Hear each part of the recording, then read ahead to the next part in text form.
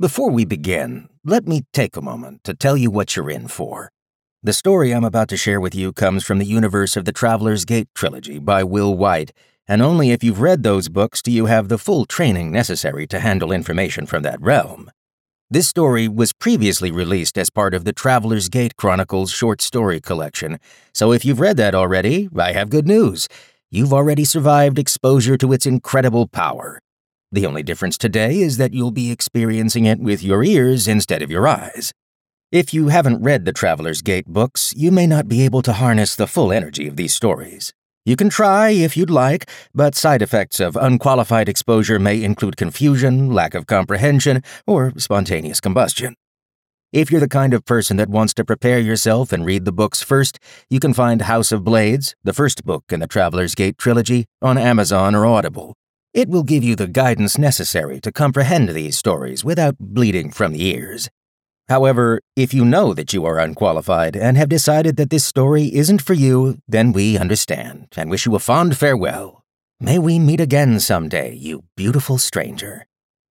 For those of you still with me, we're going together into the pieces of the Traveler's Gate world that weren't covered in the main books, unexplored and unknown corners of the territories. We're going off the edges of the map, and here, there be dragons. Caverns of Flame.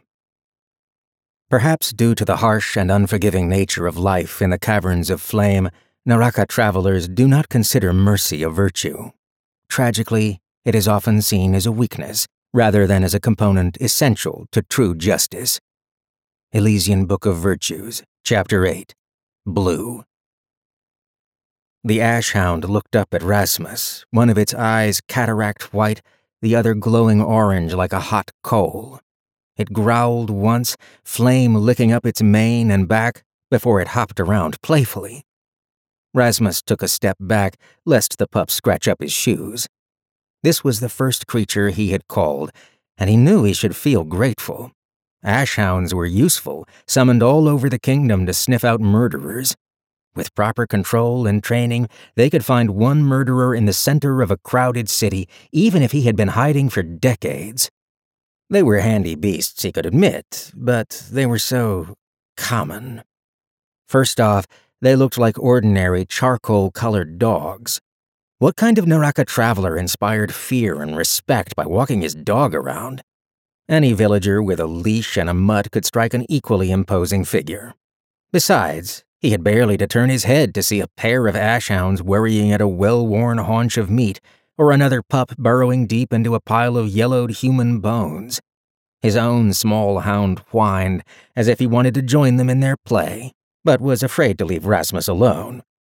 He didn't share a bond with this creature, he was no Helgard traveler, but Rasmus knew a simple mental call would bring the dog running back, so he released the creature with a simple psychic effort. The flames on its back flared up with its joy. It left one lick of scalding hot saliva along the side of his leg, bounding off to dive into the stack of bones. For Naraka travelers, the trick was modifying your mental call to attract exactly the creature you wanted, and getting it to do what you intended. There was rarely a long-term bond between summoner and summoned, except in certain special cases. At least he had finally commanded a beast of Naraka, and it had responded. He had taken 3 days of preparing bait, patiently waiting, and constant mental effort to lure even this pathetic specimen close. This should be a day of celebration, but he couldn't help but feel a little disappointed. Disappointment flared into hot, sickening shame when the ground rumbled around him and Tychon's shukra erupted from Naraka's red stone. The shukra, or cavern worm, was a ravenous, rock-eating monster the size of one of Cana's sewer pipes. Rasmus could only see its head and a few segments of bright pink skin. The rest of the creature's long body was hidden underground. The exposed portion was still 9 or 10 feet long, leaving him to wonder exactly how massive the worm's whole body must be. Its head was a nightmare of clacking mandibles and spinning, grinding teeth in a vertically slitted mouth, with no apparent eyes, but Tychon reached up and patted the worm on its salivating maw with no evidence of discomfort. "There's a good boy," Tychon said, smiling up at the shukra. "You're hungry, aren't you? Don't worry, we'll have plenty for you to eat. Tychon had the pale skin of a Damascan and a mop of curly black hair. He was the son of a minor noble, one of Overlord Eli's relatives, Rasmus had heard, and the two boys were much the same age. Rasmus had come to study in Naraka only 4 days before Tychon showed up, and they had been trained together ever since. By rights, they should be closer than brothers by now, after 3 years of rigorous training in the history and methods of Naraka. Rasmus hated him. There was no test in which Tychon didn't have to outperform Rasmus, no trial he didn't have to complete a little faster. He had his noble training to fall back on, that was what it was. Rasmus was the son of a weaver. He didn't have the sorts of advantages that a rich boy like Tychon must have enjoyed. It wasn't fair that they should be held to the same standard. "Marvelous," Tutor Petrus said, clapping his hands and beaming at Tychon. "You're doing a wonderful job of exercising such delicate control. In the best partnerships, as you know, there's a subtle degree of give and take." Tychon ran a hand down the cavern worm's pale skin. "I never thought it would be so easy. You only have to nudge him in the right direction, don't you? He knows what he's doing. It's not even a command, really, so much as a request." Tutor Petrus chuckled. He was an older man, perhaps as old as Rasmus' grandfather, with a bulging belly and a prominent bald spot. The boys were lucky to have him, or so they were told, because he usually served as the personal advisor to Overlord Malachi himself. He had a soft eye for Tychon, for sure. "Binding a shukra at your age? You'll be in high demand around here if you can keep this up, I'll say that for certain. We haven't had a good rock worker at the outpost in years. Once we get past your initiation, you can help us expand the farmland, maybe even clear out the tunnel between the Cana and El Tarim waypoints. We'll put you and your worms to work, son, no need to worry." Finally, Tychon seemed to remember that Rasmus was there. It was about time someone did. "What happened to the Ashhound, Rasmus?" Tychon asked. The question sounded innocent enough, but Rasmus' face burned. He knew what the other boy was doing. He was trying to compare his shukra to a plain runt of a dog. "I sent him off," Rasmus said casually, as if he didn't notice Tychon's plan. "There was no reason to keep him around. I can always call another." "Have you given it a name yet?" "Why would I? It's not as though it's special. If I need a hound, I'll just call up the closest one." On a sudden burst of inspiration, he decided to try to get the instructor on his side. "Then again, I haven't heard Tutor Petrus' input. Sir, what can you tell us about Ashhound naming conventions?" Tutor Petrus rarely missed an opportunity to demonstrate his familiarity with Narakan history. The old man flapped a hand in Rasmus' direction, walking over to squint at Tychon's worm. "Name it whatever you like, son. I named my first Ashhound after a boy who used to throw sticks at me. Petty, I know, but I got a sense of satisfaction out of being the one to throw the sticks for a change. So, Tychon, what kind of bait did you use? I could have sworn I saw you walking down here with the skull of a thief, but could you perhaps have had a stretch of hangman's noose somewhere about you?" Ignored completely. Rasmus felt this was his lot entirely too often, and it was always Tychon's fault. He acted like he didn't plead for the attention, that he didn't beg and dance like a dog for scraps, but Rasmus knew the real story. While the other two talked excitedly about the potential uses for a tame cavern worm, Rasmus watched his dog drag the end of a bone all over the red dust of the cavern floor. He lost himself in a vision of a snapdragon lurching up the side of the cliff, wreathed in flame, and gulping up the Ashhound in its crocodile jaws. It would turn on Petrus and Tychon, but Rasmus would save the day at the last second by commanding it in an overwhelming burst of psychic talent. Maybe that would count as his first successful summons, and he could forget the dog ever existed. Rasmus replayed this version of events in his mind several times. Sometimes Tychon escaped with no wounds except to his pride, sometimes his shukra was sliced to ribbons, and sometimes Tychon suffered terrible injuries before Rasmus could finally bring the snapdragon to heel, until he noticed Tutor Petrus clearing his throat pointedly. "At the risk of repeating myself, it is time for you to be about your chores. The tower sanctuary needs water, after which you should deliver 4 buckets to my personal dwelling. Quickly now."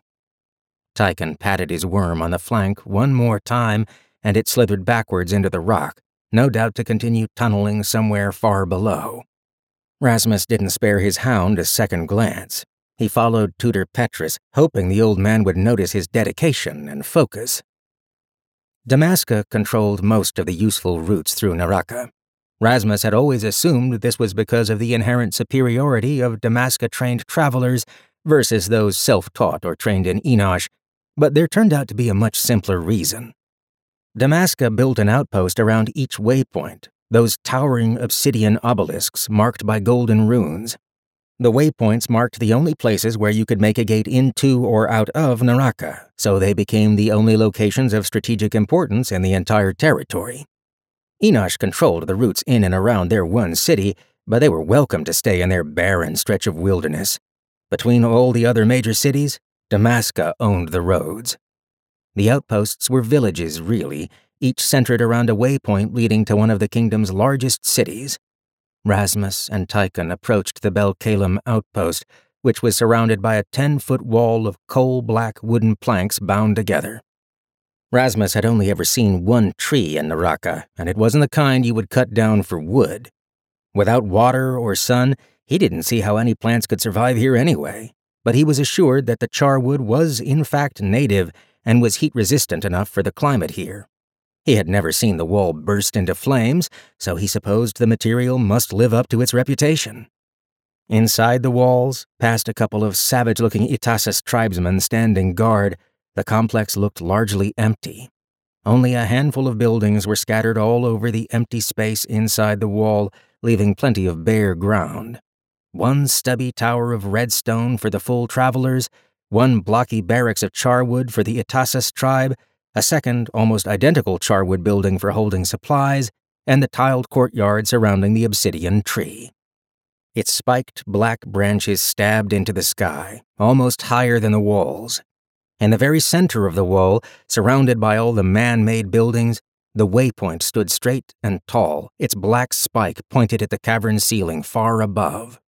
Its runes shone brightly enough that they lent a soft yellow light to the whole outpost. Those were the only constructions that, for one reason or another, needed to rest above ground. Everything else was built below, in natural tunnels expanded by tame cavern worms.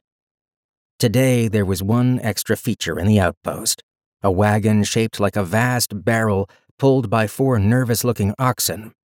Rasmus always thought animals from the outside world looked exotic, though he couldn't understand why merchants insisted on using them here. The creatures inevitably hated Naraka's persistent smell and panicked at the first sign of any native wildlife, so they were less than practical to bring along, but most water merchants insisted on trying. A line of people waited behind the water wagon, carrying buckets, pails, pans, smaller barrels, canteens, flasks, and bottles. Anything they could use to carry a mouthful of water.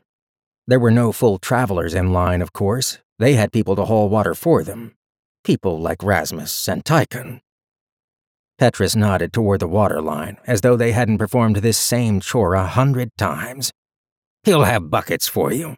Bring 2 each to the foot of the sanctuary, empty them in the well, then fill them again and take them to my house. If you hurry, we can talk about your initiation." Rasmus' guts seized up, and he found himself grabbing his teacher by the sleeve. "I'm sorry, sir. Initiation?" One of the tutor's gray eyebrows raised. "Yes, of course. We've spoken of this before. Once you've called your first creature, you're to be made an initiate. Surely you should know this by now." Rasmus felt his face flush. "Yes, sir, I know, but, so soon? I thought we would have time to prepare first." "There's very little to prepare for, really. We call it an initiation and surround it with ceremony, but really you walk up to the obsidian tree and confess. Depending on the weight of your confession, it will grow you a fruit. You eat the fruit, and you're qualified as an initiate. It's a practical requirement more than anything else. Now, if you will excuse me." With that, Tutor Petrus hurried off, his hand raised to wave at another old man in red robes. Rasmus was familiar with the obsidian tree, of course. It was housed in this very outpost, so Naraka travelers from all over the country came here for initiation. Once the black tree produced its fruit, whoever ate it gained the ability to handle fire and not be burned. Some could only resist a candle's flame, and anything hotter would eat through them as quickly as anyone else. Rumor said Overlord Malachi could swim through lava and bathe in molten iron without feeling the slightest discomfort. Your degree of protection depended on your confession. And there was Rasmus' problem. He had nothing to confess. As he and Tychon retrieved their wooden buckets from the water merchant, Rasmus considered his history. What had he done? Was there any crime he committed? Anything he had hidden from himself? He wanted as dark a sin as possible. Rumor among the other travelers in training said only the most severe, profane crimes earned the highest degree of protection. Tychon tried to start a conversation while they stood in line, but Rasmus was too tied up in his thoughts to pay much attention. He had tried to steal a sack of figs once from a stall in the streets of Belkalem, but the stall owner had caught him with his fingers around the fruit. When they got home, his father switched him. Surely that wouldn't work. He had already received punishment, which under Narakan law meant the crime had never happened. The merchant worked a pump on the back of the water wagon, and the clean stream flowed out into Rasmus' bucket, splashing his hands. No charge for them. The merchant recognized they were running errands for the sanctuary, and he would bill the travelers later. What terrible thing must Overlord Malachi have confessed for his legendary protection? Perhaps he killed a family member or organized a rebellion. Maybe he spat in King Zakareth's face and got away with it. That didn't make much sense, as he would never have risen to the rank of Overlord with any of those crimes on his record, but it had to be something truly terrible. Rasmus hurried toward the tower as best he could with a bucket in each hand, lagging behind Tychon, who always seemed to make everything a race. This time, to Rasmus' surprise, Tychon slowed and waited for him to catch up. "You're quiet today." "That's my right," Rasmus snapped. Tychon shifted one bucket to his other hand so he could scratch his head. "Are you worried about the initiation?" He held both buckets in one hand, and he still didn't spill a drop. Rasmus tried to imitate him as casually as possible, but he almost sloshed a pailful of water down his shirt. "Worried? No, of course not. Are you?" "Terrified," Tychon said. They stopped talking when they reached the charwood door at the base of the red tower. The traveler assigned to the door recognized them and waved them through, and they jogged down a short set of stairs to the well, where they dumped their buckets into the pool of waiting water. It wasn't a real well, of course, since there was very little natural water in Naraka. It was nothing more than a stone pool to collect their purchased water. But since the travelers used it for everything from drinking to bathing to laundry while they were in the territory, they called it a well. The boys hurried back up, and once they cleared the sanctuary, Tychon continued. "I know nobody's supposed to listen to the confession, and even if they do, nothing you confess to the tree can be held against you, but I can't help but worry." "Why?" Rasmus asked, as they filled their buckets from the wagon again. Tychon waited until they exited the wall of the outpost before answering. "When I was a child, back in the outside world, I was climbing a tree with my sister." Rasmus didn't have any brothers or sisters, and he hadn't known Tychon did either. The thought made him uncomfortable somehow, as though Tychon had more of a life outside of Naraka than Rasmus did. "We started messing around, teasing. I couldn't take a joke when I was young, and I started to get mad, so I pushed her a little harder than I should have. I didn't mean anything by it, I was just mad, but she fell. The tree wasn't terribly tall, but she still broke both legs and hit her head. For a minute, I thought she was dead. I ran and got our father, and by that time she woke up, and she was in terrible pain. She recovered, of course. She's fine now, but she didn't remember the few minutes leading up to her fall. So when my father asked me how it had happened, I told him she had tried to reach a bird's nest and slipped. Everyone believed me, even her, and I was never punished for it." That was a good one. It was a crime of passion, and thus not as damning as if it had been planned or premeditated, but he had harmed another out of anger, lied to cover it up, and injured an innocent in doing so. Tychon's fruit would surely be the size of a melon. Rasmus would be lucky if his looked like a grape. "Are you sure you should have told me?" Rasmus said, as he marched along the dusty red stone of Naraka's caverns. "Maybe the tree won't count it if you've already confessed." "I don't think so. According to the principles of admission, an admission of guilt is only valid if it's made to a duly appointed representative of the law, or else directly to the wronged party. You're not either. Besides, you're a close friend, so your testimony wouldn't be accepted in a court on my behalf anyway. By the laws of Naraka, I'm clear." Tychon always sounded so pleasant and certain, even when he was lecturing on principles they had learned together years before. Rasmus knew the law as well as Tychon did, and he couldn't help but notice how Tychon counted Rasmus among his close friends when it came to a court case. How convenient for him. That ensured Rasmus would never be able to testify against him. Undoubtedly, he was planning some crime and wanted a silent compatriot. Was that all Rasmus' friendship meant to him after 3 years of joint training? Tutor Petrus' private dwelling was dug into the rock about half a mile from the main outpost. While most travelers lived in the Tower Sanctuary during their stay in Naraka, a few of them, those who spent the most time in specific regions of the territory, kept small, permanent houses here. Rasmus didn't mind the trip, since no senior travelers were around to give him any other chores while he was outside the outpost walls, but the ever-present threat of predators hung over him like a cloud of smoke. The deadliest creatures waded deeper in the caverns, away from populated human settlements, but you could find ashhounds anywhere, trotting down tunnels or over cliffs. Sometimes a snapdragon or swarm of morway got hungry enough to hunt down the dogs near a waypoint. Everyone who lived long in Naraka knew someone who had vanished outside of the outpost walls, never to be heard from again. Tutor Petrus' well waited outside his round charwood doorway. The pool was covered by a stone lid that took both of them to drag it off, and it was much smaller than the well in the sanctuary. Their 4 buckets filled it almost to the brim. "How about you?"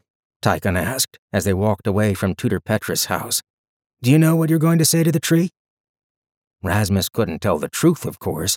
That would be admitting defeat to Tychon again. "I have some idea," he said. Though part of the route back to the outpost wound through tunnels carved in the red stone walls, much of the road was exposed. They had to step carefully on these sections because there was often a sheer cliff to the side, dropping 10 or 15 feet to another plateau of solid rock. Rasmus had known careless students or visitors to slip in the grit and ash, tumbling down to the stone below. The fortunate survived with only a few broken ribs, while the unlucky could suffer a twisted neck or shattered skull. "Well, I told you my story." Tychon trailed off uncomfortably. Good manners suggested Rasmus should share his tale now. "It's a lot like yours, I would say," Rasmus said. The bucket in Tychon's right hand swung out over a 15-foot drop. "Pushed someone. They fell and got hurt.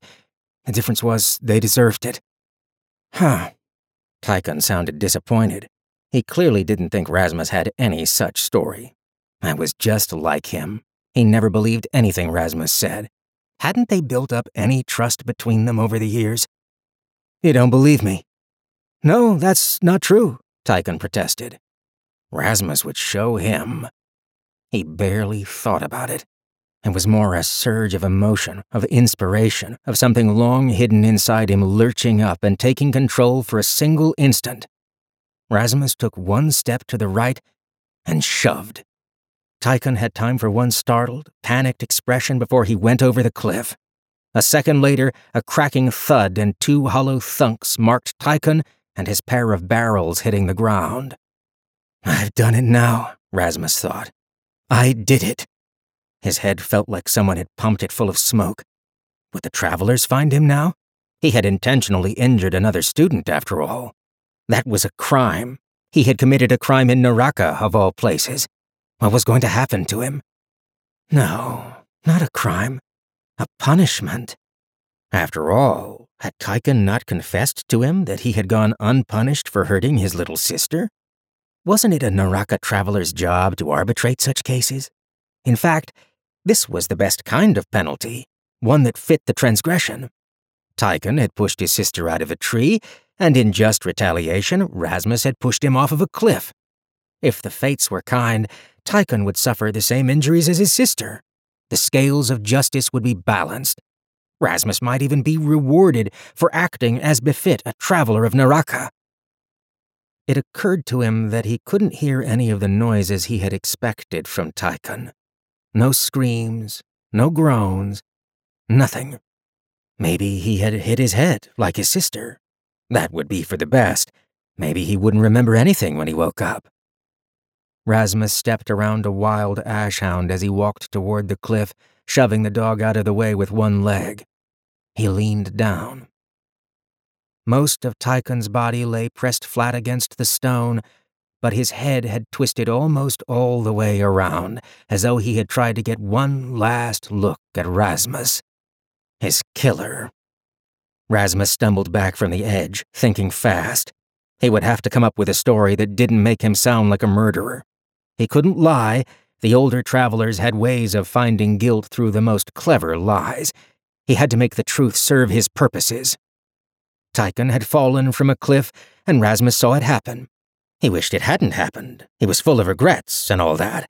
It was true. He now wished he had waited for a shorter drop. He had never meant to have a body on his hands. As cover stories went, that one would do. But he had to look like a real friend in grief. He threw his buckets to the ground as though he'd abandoned them in his haste to help his fallen friend. Rasmus started to run. Someone in his position would be expected to go for help as soon as possible. As he ran, he couldn't escape one thought. At least he would have something to confess in his initiation. He barely made it 3 paces before he was forced to stop. A trio of ash hounds, their manes burning, stood in his path. They stared at him with orange eyes. Odd behavior for the dogs. They were mostly scavengers, except under certain conditions when they would work together to bring down larger game. They never stood and waited for something to come to them. Rasmus swerved to run around them, but another hound emerged from a nearby tunnel and glared at him with glowing eyes. Rasmus spun around to try another route. There was a second tunnel back near Tutor Petrus' house. It took more time, but he could always explain that he had been forced to take the longer route. As he hurried back, he noticed 3 or 4 more ash-gray shadows smoldering gently and trailing smoke. He ran faster. He had passed the spot where Tychon's body lay before he saw the hound behind him. Now how had it gotten through? It couldn't have passed him without him seeing it, and it couldn't have come from behind him. The only other thing behind this point was Petrus's house. The tiny dog, barely more than a puppy, stared at him, its back burning with a line of embers. Something in its stance gave it away.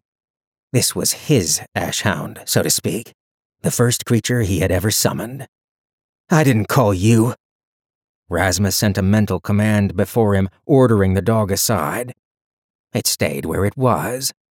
Instead of moving, it lowered its snout to the ground and drew in a long breath through its nose. Once, twice.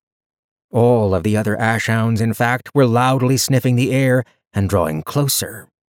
Ashhounds could smell a murderer. His stomach twisted and his heart hammered through his ribcage. "No, it's not me. It wasn't me. It's not a murder. It was an accident." One of the largest hounds, whose fur was actually ablaze, let out a growl like distant thunder. "He deserved it," Rasmus begged. Sometimes, his tutors said, you could talk Naraka creatures into agreeing with your view of justice, if you made your point in the right way. Rasmus sent his sincerity into a mental pulse aimed at the ring of hounds. Surely they could sense he was right. "I gave him a just punishment. You see, I'm not a murderer, I'm a Naraka traveler." One of the closest hounds lunged, knocking him onto his back. Its teeth in his shoulder felt like a handful of red-hot knives. Rasmus screamed as he'd never screamed before, a desperate sound that tore at his throat. Another set of jaws closed around his ankles, and he thrashed physically and mentally, trying to shake them loose. They were going to tear him to pieces. This was how he would die, not like a traveler, but like a criminal torn apart by a pack of hungry dogs. It took him a handful of seconds to wonder why more of them hadn't started biting him. Some had the tops of their heads pressed against his side. Were they trying to save him? Maybe a handful of the pack agreed with his version of justice. Pain tore at his ankle, stones scraped his back, and he realized they weren't going to eat him after all. He screamed louder. With one final push, the pack of ash hounds hurled him off the cliff. He only had an instant, twisting in the air, to see the coal-orange eyes of his summoned hound staring down at him like an arbiter in judgment. Then he hit the rock. Naraka travelers believe punishment should be like a well-executed crime, direct, focused, and brutal. Very few of them have ever experienced real mercy. They are not to be judged for this, only pitied. Elysian Book of Virtues, Chapter 8, Blue. Congratulations, you've survived the Hidden Gnome podcast. Today's story was Caverns of Flame by Will White, read by Travis Baldry. The next episode will be available on the day the Caterpillar of Ages consumes the last leaf on the sacred dawn tree. Until that time, remember, you may not be watching gnomes, but they're always watching you.